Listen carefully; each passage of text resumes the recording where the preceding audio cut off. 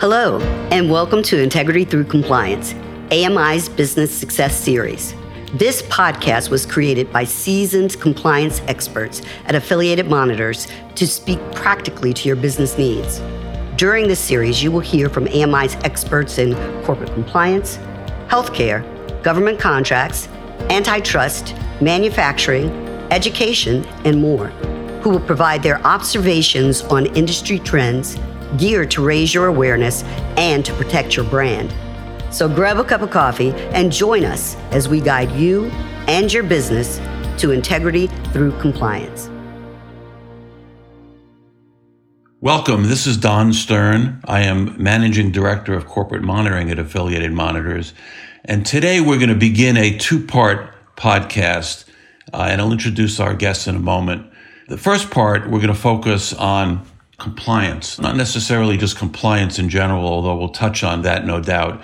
But we're going to have a particular focus on the Department of Justice's guidance, particularly as recently articulated in the last year or two, and where compliance is now, where it's headed, and what some of the things that companies might do to prepare for the close look that the Department of Justice is now giving for compliance programs.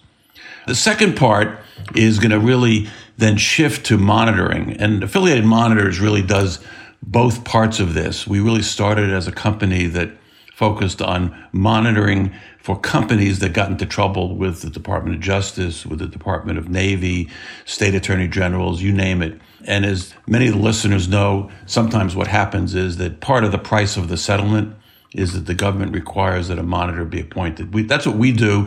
We've done probably 600 or 700 monitorships over the last 17 years that we've been in existence.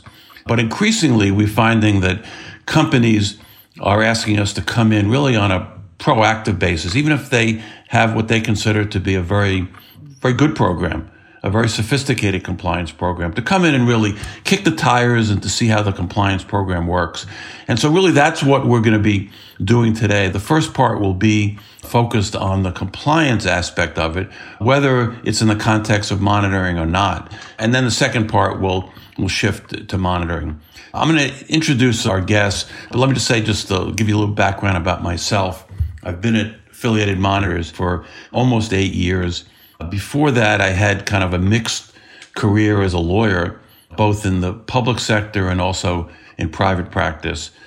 In private practice, I was a partner at 3 national law firms over the years, and my practice focused very much on business litigation and white-collar defense, including compliance issues. The public side, I had 3 different stints in public service, 2 for the state. I was in the State Attorney General's office in Massachusetts. I was chief counsel to the governor of Massachusetts, and then served as United States Attorney in the District of Massachusetts for almost 8 years. And that perspective, both having a government perspective and also a private practice perspective, is something I brought to Affiliated Monitor. Eric Feldman, who's with us, is one of my colleagues. And Eric joined Affiliated in 2011 after retiring from the Central Intelligence Agency.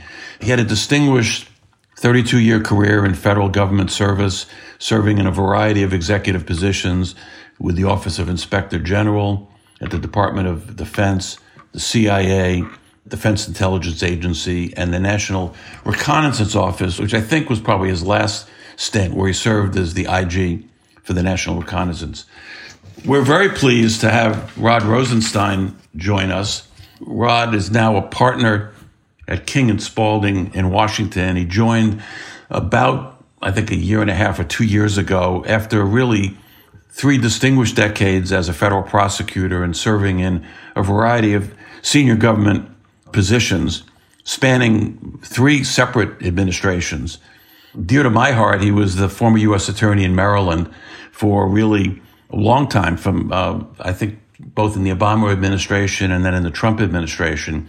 And then during the Trump administration, he became the second-ranking Department of Justice official. He became what DOJ people refer to as the DAG, which is the Deputy Attorney General. And, you know, I think much of Rod's stellar career is owing to something that is probably less well known, which is he served as an intern while he was a student at Harvard at the United States Attorney's Office in the District of Massachusetts, my old stomping ground, before my time, Rod, but still, I'm sure that was responsible for much of your success that followed. No doubt. But before we get into the nuts and bolts of the monitoring, let me first just turn to Eric, and then I'll ask Rod. Eric, what have you been up to with Affiliated Monitors? I talked a little bit about your career in government, but what have you been doing these days? Thanks, Don, and thanks for that nice introduction. Well, for about the last 10 years or so, I've been serving as the independent monitor on a variety of cases. A DOJ Foreign Corrupt Practices Act case, which involved traveling around the world regarding a company's activities. A particular company was accused of and pled guilty to bribing officials in 4 different countries. I have been a monitor on cases ranging from non-governmental organizations engaged in U.S. aid in developing countries to prison companies in the United States. It's a wide range of things. And as you mentioned in your introduction, many of the things that we've done are at the state and local level as well as the federal level, school boards and municipalities, anywhere where a monitoring solution could help resolve an enforcement issue. So, Rod, what about you? I know you're relatively recently entered private practice. King & Spalding is a great, terrific law firm with a national reputation and a national, maybe international footprint. But how is it going there? How's the transition from government to private practice been? And what is your practice like? Well, it's been very good, Don. As you know, of course, I started in January of last year, so most of my time in private practice has been operating from my home, which is very unusual for all of us. I'm part of the Special Matters and Government Investigations practice in King & Spalding, and I focus on helping clients with regulatory enforcement and litigation challenges, government investigations primarily, but also crisis management, national security and cyber matters, and of course, compliance and monitoring. So this topic is of particular interest to me.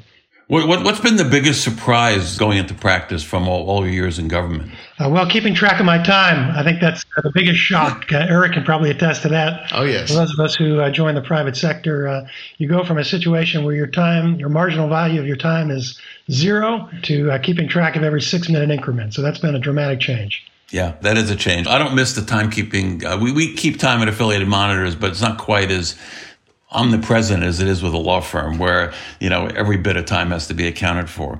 Let me first turn to you, Rod, as we get into the discussion of compliance.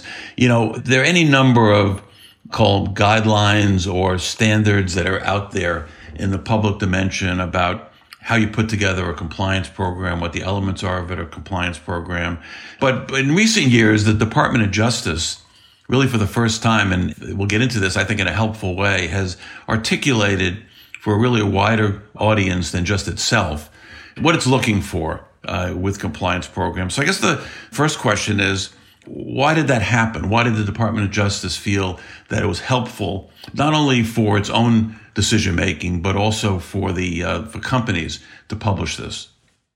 Well, I think it does serve those two purposes, Don, as you mentioned. The first is to ensure some degree of uniformity within the department, because in the absence of guidance, every prosecutor is free to make up his or her own mind. And so the goal of having this standardized guidance is to impose some degree of consistency, which also promotes, I think, the perception and the reality of fairness to those who are affected by the policies when they recognize that the department is following some standard guidelines. And it is, in addition to influencing the decision-making of DOJ prosecutors, the goal is, of course, to drive behavior of corporations. And I think to a large extent it's having that impact through discussions like the one we're having today. The goal is not just to impose these compliance standards on companies after they get into trouble, but to incentivize companies to adopt self-policing structures so that the Justice Department doesn't need to get involved in the first place.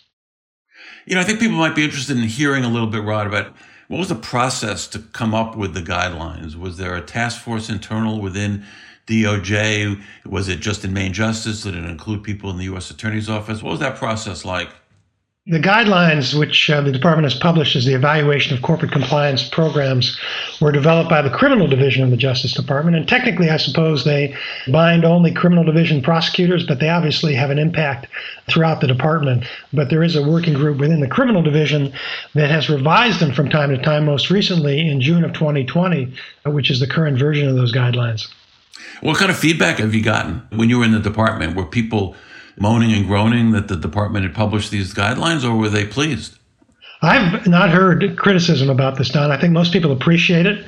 Of course, there are questions about how rigorous the department's going to be in applying these guidelines when companies do get into trouble. But I think everybody appreciates the effort to lay out what the standards ought to be, to lay out the components of an effective compliance program. And the guidelines reflect input from the private sector. So from what I've heard, and I'd be interested in Eric's perspective, but from what I've heard, they're very well received by pretty much everybody. Yeah, well, that's actually where I was going next, Rod. Eric, you're more on the receiving end, advising companies, dealing with companies, and obviously the DOJ guidelines, a very important component of that because, people who are under the microscope, whether or not they're under active investigation, every major company knows that anything can go off the rails at any time. You can get a renegade outlier employee. So there's always a possibility of investigation. So what's been your sense as to whether they've been well received or not? Well, I really do think it's been a sea change in terms of how compliance is perceived within companies. For many years, and early on in my tenure at Affiliated, compliance officers couldn't really get a lot of attention to their programs in their company. It was seen as something of a necessary evil. There were a lot more paper programs out there, people just throwing together a code of conduct and a system and calling it a compliance program, rather than some real discussion internally about what the risks are and how do we mitigate those risks. Once DOJ started issuing guidance it started in 2017 with the original set, and it's gotten much more precise and insightful as it's gone on. I think companies are standing up and listening. That's the perception that I have. It's always a very tough sell within an organization to sell compliance, kind of like when I was a federal IG. The two biggest lies in the world: we're here to help you when the IG comes in, and we're glad you're here. Response: compliance is viewed the same way as an IG within a company. Necessary evil, but no one wants to interact with them. They don't see it as a profit center. They see it as a cost center. That's changing. And I think the guidance has a lot to do with that. The expectations are now much more explicit on the part of DOJ. Well, let's I want to return to that subject, expectations both on the government side, whether those expectations have been met. And obviously I'm going to look to Rod to answer that, and also you, Eric. But maybe it would be helpful just to provide a little bit more meat on the bones to have you guys talk a little bit about the guidance in particular. What does it consist of? I mean, it's easy to say you have to comply with all laws and regulations of the United States and of the various states. That's helpful, but not particularly. What are the components of the guidance that companies should pay attention to? Rod, let me ask you first. Well, it's built around three fundamental questions that the department believes should be asked about compliance programs. Number one, is the program well designed? Number two, is it applied earnestly and in good faith, which the department has clarified means does it have adequate resources and is it empowered to operate effectively? And number three, does it work in practice? And so the way the guidelines are laid out over the course of the 20 pages is by a variety of factors that are addressed under each of those three categories. And obviously not every company is going to fulfill every one of them. Not everyone is applicable to every company, but the idea is to lay out certain key aspects that ought to be considered by companies in designing compliance programs. And then when companies get into trouble, these are the issues the department will look to determine whether or not the company did have an effective compliance program, either at the time that the misconduct occurred, because we recognized that companies can get into trouble even when they have effective compliance programs. There are people who are going to violate them or try to circumvent them. And number two, did the company remediate the problem? After the misconduct came to light, Did the company revise its compliance program? Did it change its personnel? Did it develop appropriate structures to prevent that kind of misconduct from occurring again? So the upshot is that even if a company has not had an effective compliance program, it still has the opportunity to get its ship in shape before you get to the charging stage, and the department makes the determination of whether or not to impose a monitor or what sort of resolution to impose on the company. Eric, one of the components I know of the guidance that refers, and generally for any good compliance program, is to have written programs, written policies. What have you seen in the field, in the real world here? And as Rod alludes to, there are a lot of different flavors here. There are big companies, there are small companies, there are companies that have been doing this for years. A lot of the defense industry, for example, has been doing compliance for decades. So what are you seeing in terms of the level of sophistication of having robust, good, tailored written programs? Well, that's a great question, Don. And it really depends on how the company views compliance. There are some companies that will develop written policies and procedures within their Office of General Counsel in order to protect themselves, rather than really to mitigate and manage risk within the organization. We've seen it run the gambit, really, from paper programs where policies are taken off the internet and they fill in the blanks of the name of the company, and it really has very little meaning, all the way to serious consideration of what kinds of guidance the employees need.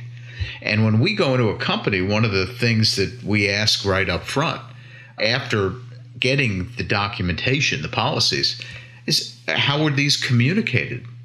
Are they trained? Are they discussed within their training programs in small groups between managers and employees? And do people understand the policies, procedures, and their responsibilities for compliance as they go forward? And that understanding is going to differ in every business unit and in every type of organization. All too often, I see companies create policies, they throw them up on their intranet and call it a day. And then when we go in and interview employees and ask them, do you understand what your responsibilities are? They say, no, I've never seen these policies. I have no clue. I didn't know it was up there. The other thing is that policies have to reflect current risk. They need to be current and updated. Often we'll go in and see policies that were written 10 years ago and don't even reflect the current organization of the company, never mind the current risks of the company. So, written policies are a real important piece of this that need to be taken seriously. What about, Eric, and after you respond, I'm interested in Rod's response, in the international sphere? I know you and I worked on a matter, it was an FCPA matter for the Department of Justice. It's now over, but that was an international, multinational company that had in some cases written policies, some of which had not been translated into the appropriate language for some of their employees. So it's hard to really make the case that the policies and procedures have been understood by employees who didn't speak the language. What are the challenges for companies to basically, and as you know, it's not just simply a question of translating the language. There are some cultural differences out there for large companies going into certain other countries. What's your experience been? Well, that's true. Multinationals that are dealing with different languages and different cultures, and I'll get to culture in a second, have challenges in communicating why things should be done a certain way and why we can't do other things. What we in the U.S. consider to be bribery is just a normal day-to-day business process in some other parts of the world. And it's hard to get them to understand that they shouldn't be doing it. You don't see anywhere in the DOJ guidance the term immoral, that you shouldn't be doing this because it's not right or it's immoral. And if you cheat, that somehow makes you a bad person and a bad company. You can't lecture that way to employees in different parts of the world because it doesn't resonate with them. What does resonate is these are the rules communicated clearly. This is what is going to happen from a discipline standpoint, if you don't follow the rules, then the company needs to follow up on that. It really all comes down to small group communication. And that first line manager, wherever that manager is an absolutely critical component of an employee's understanding of what the company expects of them. And if that great message from the CEO about compliance and ethical behavior is not communicated down the chain of command and doesn't get down to that first line manager in the same way, it's very difficult to achieve success in compliance. Rod, what for a company that comes in, let's say, and is trying to persuade the Department of Justice that they shouldn't be indicted or the fine shouldn't be the size that the department is seeking, and they come in and they say, look, you guys don't understand. We operate in this country and that country, and that's the way you do business. And we're doing the best we can. But, if we want to maintain our competitive edge, we got to do it this way. And we try to have an effective compliance program. But, this isn't Kansas anymore, and we're in other places. How sympathetic is that argument? That is not going to be an effective argument, Don. Unfortunately, the department's responsibility is to enforce the law, including the Foreign Corrupt Practices Act. And the whole goal there, of course, is recognizing that there are certain countries where there's a culture of corruption, that companies with ties to America should not be engaging in that corruption. So an argument like that would not be well received at all. And what's your sense, Rod? I mean, people talk about, and Eric alluded to this, to the tone at the top. I mean, that's been a buzzword, an important, I don't mean to minimize it, that's been an important concept for compliance really since the beginning, which is that the CEO, the chairman of the board of trustees really need to set an ethical tone. But how does the department, as it assesses that, as you look at compliance programs, and I'm sure you've seen many, how do you assess that? Well, that's why, Don, that only one of the three questions is about how the program is designed, that is, how it's written, because the department's concerned not about how it's written, but how it's implemented. And how it's implemented is a function of those issues that Eric explained, making sure it's communicated to the employees. But even that isn't enough. You could have an annual training session or even a weekly training session where you communicate the substance of the policy. The question is, do you communicate to the employees that you mean it, that you in fact have a culture of compliance, that compliance is one of your concerns along with profitability, and that profitability doesn't outweigh compliance concerns. And so the way to measure that is by looking at how the program is implemented, by looking at things like whether or not there's a confidential reporting structure, by seeing whether or not when misconduct comes to light, there's a root cause analysis that's done that identifies why it happened, how it escaped the compliance program, and how it can be prevented in the future. And so by asking the questions in those three phases, and by going through three different categories of criteria, the department's goal is to ensure that that policy isn't just a written policy, but it's actually the lived experience of the employees throughout the company. That's a great point, Rod. And I wanted to just elaborate on that, because how does a company demonstrate to people within their organization that they really mean it? And within the three questions contained in the guidance, there are 9 different factors that fall under those three questions. One of those factors that prosecutors will look at, according to the guidance, is one of my favorites and really a pet peeve, and that's incentives and discipline. And going to the incentive side, well, discipline is easy, right? Discipline, someone does something wrong, you discipline them in a consistent manner, you advertise that so it serves as a deterrent. It doesn't matter what place you're in the company, whether you're in the C-suite or on the factory floor, we're going to mete out discipline in a consistent way. Incentives are tougher. And one of the first things that I like to ask in assessing whether there is a culture of compliance, which is specifically in the guidance, is how do you incentivize? Look at the bonus program. If the bonus program of a company solely focuses on profitability and on business unit meeting its targets and meeting its financial goals without any mention of how they achieve those goals, it really is a recipe for disaster. What gets measured gets done, and if compliance and ethics are not part of the formula for how people are rewarded, incentivized, recognized, promoted, given good assignments, then you're really going to have difficulty achieving that culture of compliance. I remember, Rod, and this is a little bit of a war story, and it's probably an old war story at this point, but, when I was U.S. Attorney, and this goes back to the late 90s, we had a presentation by a major pharmaceutical company about how great their compliance program was. And it was, the early days of compliance, and I think it was the early days of the Department of Justice focusing on the importance of compliance programs. But we heard great, I'm sure you've been a recipient of many of those dog and pony shows by company executives and outside counsel. They had PowerPoints, they had manuals. And, after they left, the AUSA line assistant and I had a conversation.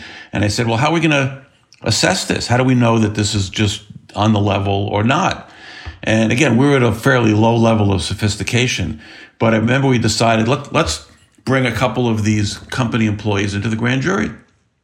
And, not just the head of compliance, but some other people. And frankly, it took about half a dozen witnesses in the grand jury to realize it was a paper program. It was not a real program. You just got to ask a few people, have you read the compliance program? Have you been trained? Has anybody been disciplined? So, fast forward, what's your sense? Okay, you're the U.S. Attorney, let's say the District of Maryland. You have an ongoing investigation. Company comes in with outside counsel. They make a very effective presentation. And you're trying to decide in the midst of an investigation now, should we weigh this? Should we give them credit for the compliance program? Should we not? What are the steps that you would think you might take to test that? Well, I think, one additional step down, and really the obvious one that comes to mind, is why did the misconduct in this case occur? And what steps have you taken to ensure that you can prevent it in the future? And I think that's one of the key factors, as Eric mentioned. There's some factors that really jump out in the guidelines. And for me, one of them is the obligation to ensure that there's continuous improvement and periodic testing and review. In other words, actually going in and finding creative ways to test whether or not you would pick up misconduct under the existing compliance program, whether employees would respond appropriately when misconduct occurred. And just to give you an analogy, many companies now engage in testing of their employees' cyber awareness by sending them pseudo fake links to see if the employees will click on the link. It's just a way of testing whether or not your training, that is your regular reminders of people not to click on stray links, actually in practice have an impact.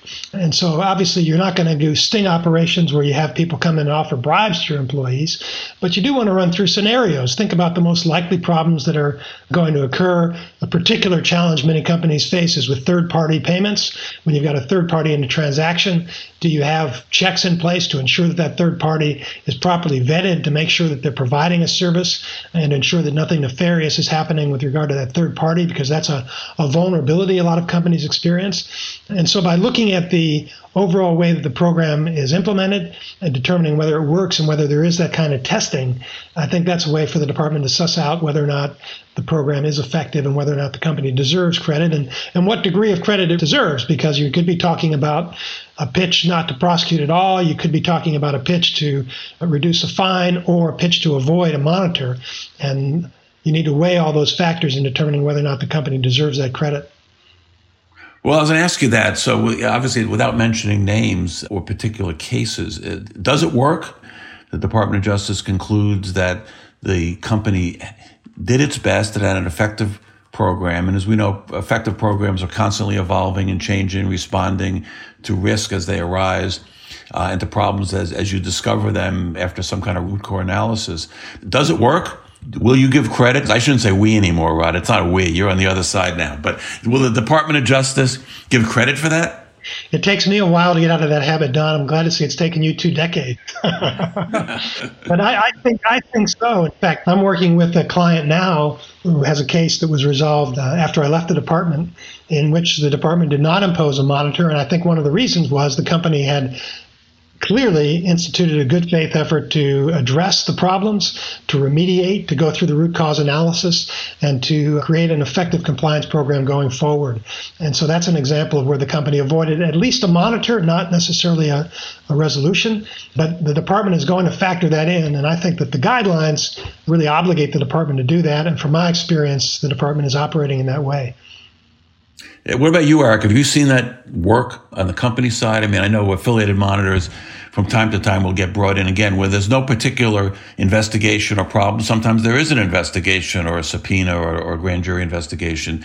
But we've had companies that say, come in, let's not wait for the other shoe to drop. Let's really try to design an effective, a robust program. Have you seen that work? Yeah, it's interesting. In fact, I was skeptical myself to a certain extent of just how well it would work. And we've seen multiple cases where companies took compliance seriously. They knew there was an issue. We sometimes call these things proactive. It really is reactive proactivity. Something is going on. You may have had an investigation. You may have already had counsel look at it, but you're not at the point of resolving an issue with DOJ or whatever enforcement agency is involved. And the company then calls us in to do an assessment. If they follow the roadmap of things that we suggest to them, which is now articulated very well in the guidance, we've seen numerous cases where companies have just gotten a better deal at the end from a resolution standpoint. Even in government suspension and debarment cases, we've seen SDOs, suspending and debarring officials, look at the compliance program of a company to decide whether or not they're going to debar a company or give them an administrative agreement based on their willingness to remediate compliance. And that makes a big difference to a company whose 80% of their business is federal government contracting. Okay, we're pretty much at the end. I want to ask you guys one more question before we finish this first segment. We're going to turn in part 2 to monitoring and what's happening in the monitoring world. But Rod, let me ask you first, focusing again on compliance and the Department of Justice guidance, any 2 or 3 takeaways that you think you want people to stay with them, sort of highlights? Well, I would say, number one, that investing in compliance brings a positive return on investment. Also, the compliance is about culture and not just about written rules, and the compliance policies need to be reviewed on a regular basis. I think that, for me, are the key takeaways from the policy. Good. Those are excellent points. Eric, what about you? Yeah, Rod's points are perfect. I would add to that the compliance program itself needs to be based on the actual risks of that company. When a prosecutor asks, why did you set up your program in this way, there should be a pretty cogent answer as to what you're focusing on and what your risks are, number one. Number two, to me, would be incentives. Take a strong look at the incentive structure within your company and ensure that it's consistent with what you say are the core values of the company, and you're incentivizing the right kind of behavior. And that'll go a long way to convincing prosecutors that, in fact, you are committed to a compliance program that has the principles contained in the guidance. Good. Okay. Well, thank you both. This has been very useful, very helpful. As I said, today we focus really on the compliance program, particularly as informed by the Department of Justice guidance. We're going to shift gears now a little bit for part 2 and talk about monitoring. Thank you. Thank you for joining Affiliated Monitors podcast, Integrity Through Compliance, AMI's Business Success Series. Today's segment is just a sample of the subject matter expertise captured by AMI's compliance professionals. Go to our website at www.affiliatedmonitors.com to view the comprehensive list of industry and in-house talent AMI has available to enhance professional and business integrity programs and controls. Also connect with us on LinkedIn to receive updates and trends in the areas of enforcement and compliance. If you have any questions about today's podcast or would like to learn more, please contact us at podcast@affiliatedmonitors.com. Our Affiliated Monitors podcast production team of Dolores Syed, our compliance associate, and Dan Barton, our editor and podcast music composer, look forward to you joining us again for our next installment of Integrity Through Compliance, AMI's Business Success Series.